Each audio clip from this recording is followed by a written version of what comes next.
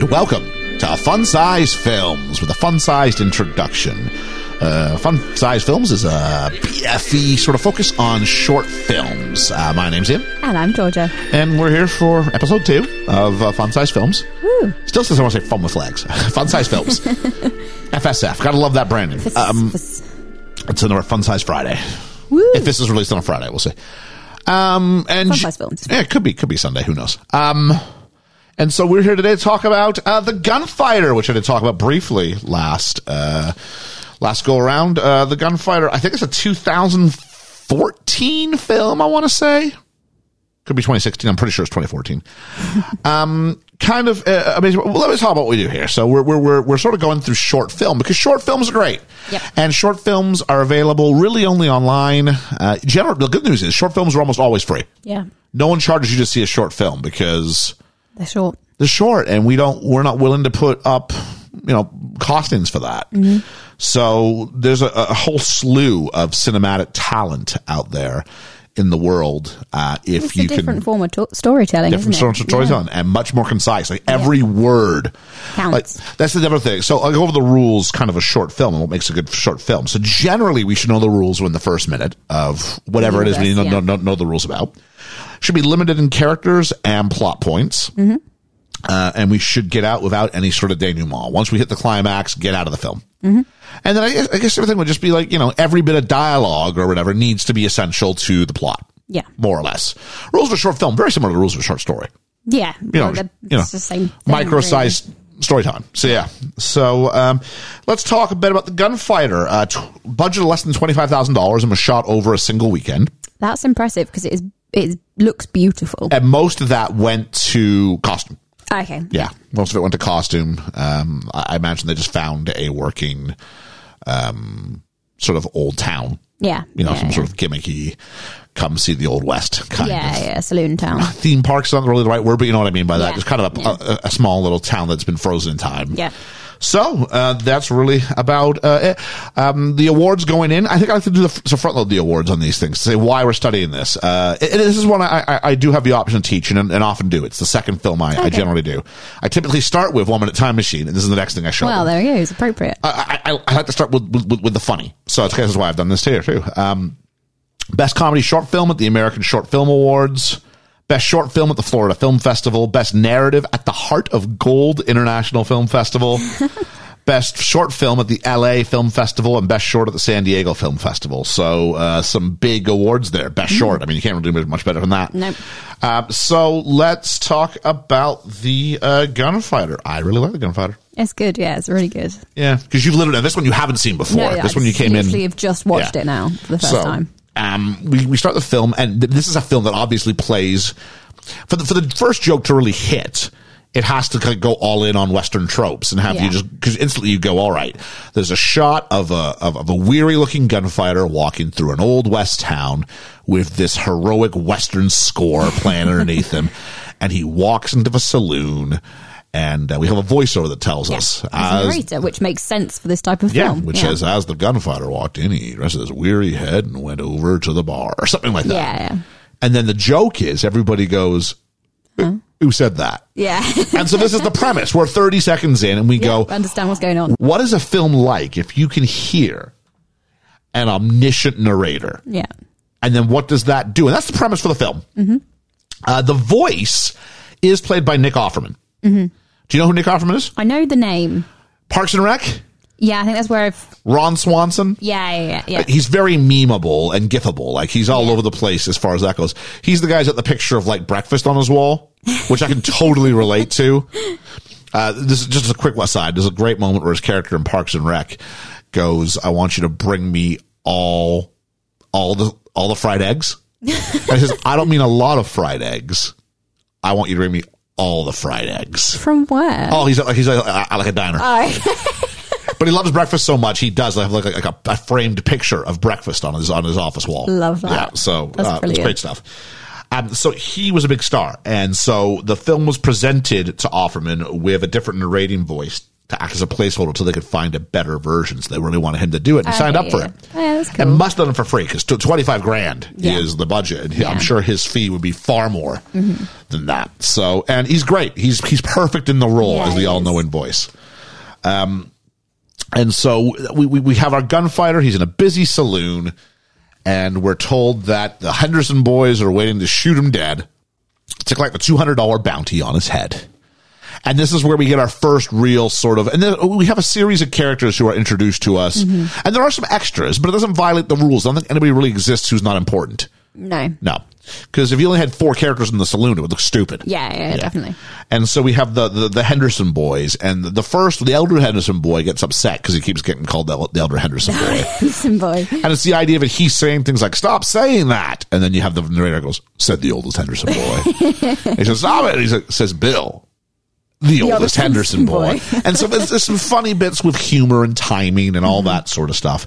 And then the younger Henderson boy who's going to shoot the gunfighter by saying, look behind you. But he's beaten by, just at that moment, the younger Henderson boy thought about saying, look behind you. He said, what were you going to say was behind you? I wasn't going to say anything. He's like, that was a lie. He was going to say a bear. And then you get everyone reacting to the idea of a bear in a saloon. Yeah. And so then, the narrator tells us that he wishes he was home with his dolls, combing their hair, feeding them tea, which of course the whole thing's about subversion of expectations. So this macho situation, and we make one of them, have to have dolls and tea and is insecure.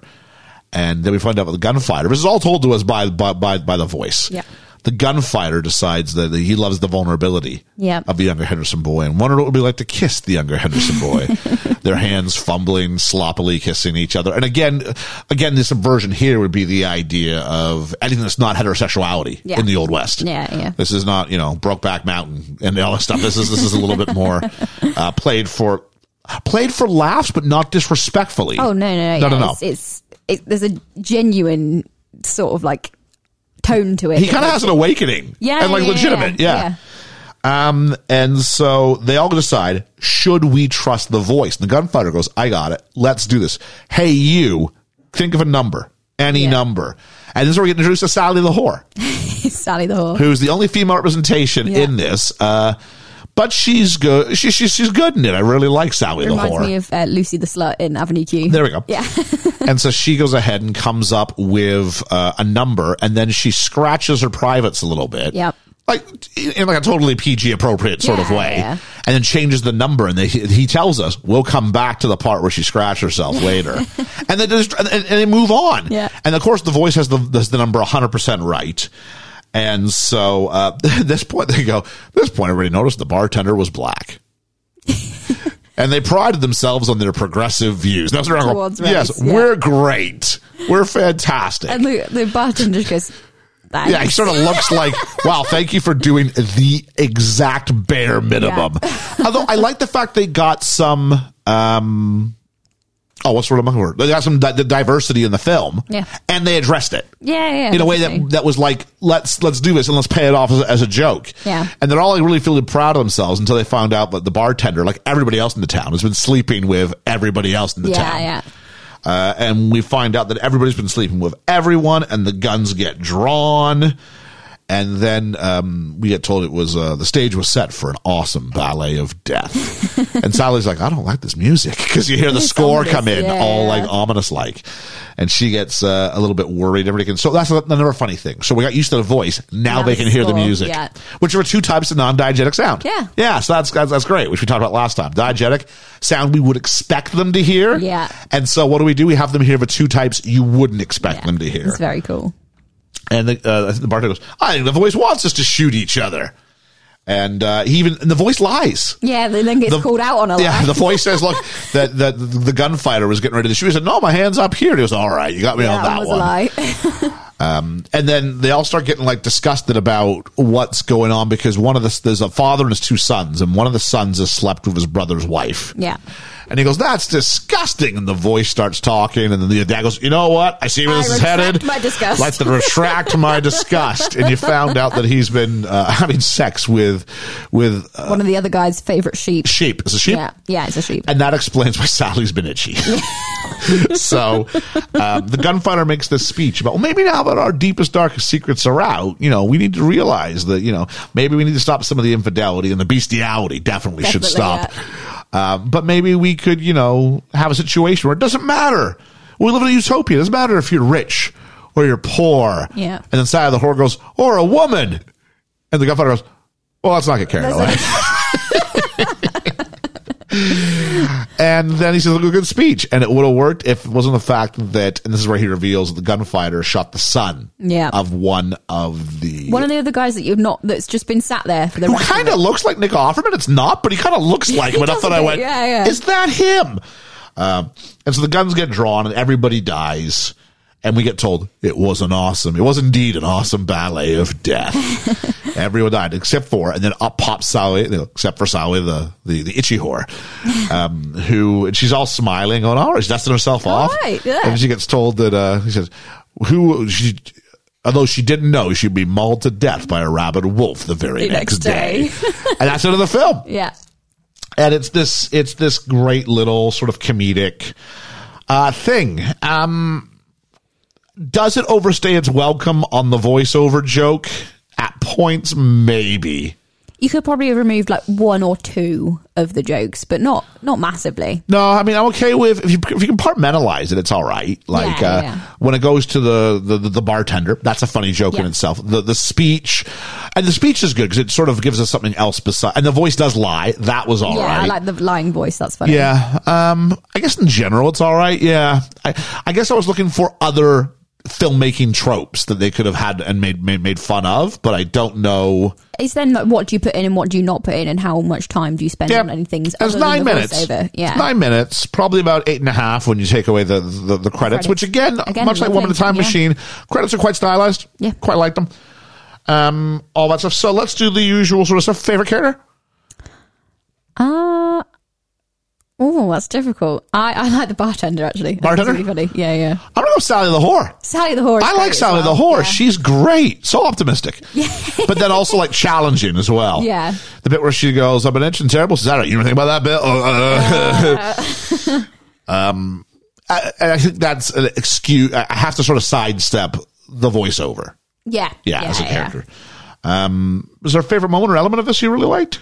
Just in general, I mean, things, we don't have to name one. I mean, just things that were effective. I got a couple of like audible laughs out of me, which doesn't often happen. It's funny. It's well written. It's well written. It's very funny. And just the premise, I really enjoy it. I think it's like that, the initial realization that they can all hear the voice, I think is brilliant. I think the first 15 seconds when he walks up and it sort of establishes every Western trope you go, okay, I've seen this before. I know what we're getting into. And then you see them all looking and you're like, wait, what? And then you go, who said that? And you're like, oh. So I laugh there. I laugh at the bartender. Yeah.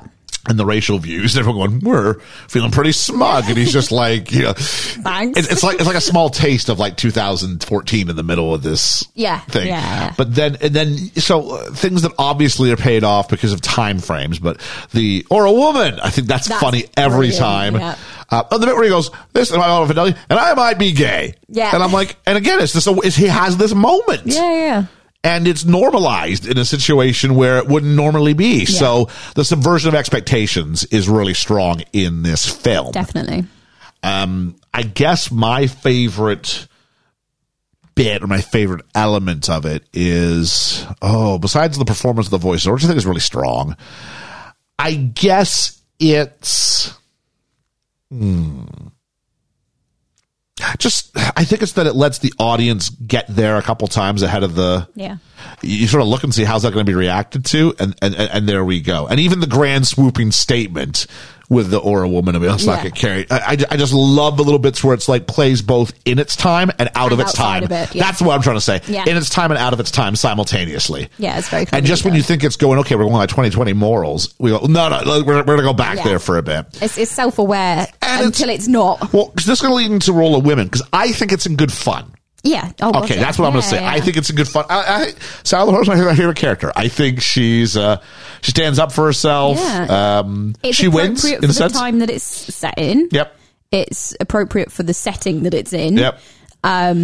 She stands up for herself. She's not particular. She seems quite proud of the fact she's a whore, to be quite honest. The only issue she's got with it is that someone's given her some sort of STI, STD. Yeah.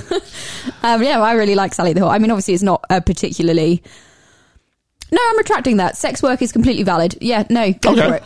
I think she's great. I will say that. I mean, the only other option, if you wanted more women, is to go like almost flat out Westworld with this, which you haven't seen Westworld. I know the premise, though. Oh, okay. Yeah. And one of the big settings in that is an old Western bar saloon that's a whorehouse, basically. Yeah. You'd have like, it wouldn't be the whore, it would be, there'd be several. Or you'd go with like the dancing girls. And there'd be a madam as well. Yeah. So, it doesn't need it though. There's enough. No, and that's okay. The idea of it, she represents all women, and that's you couldn't have those jokes. I don't think if you had more than one woman. No. So, and the cast, I mean, there's a lot of men there. I mean, the cast is really, we have the gunfighter, we have sort of the one less than idealized male character in the sense of the youngest Henderson boy. Yeah. We have the one visible minority in the sense of the black bartender. And then we have the one woman. So it's very John Steinbeck of Mice and Men, where one character represents an entire demographic. So I'm okay with that. Yeah.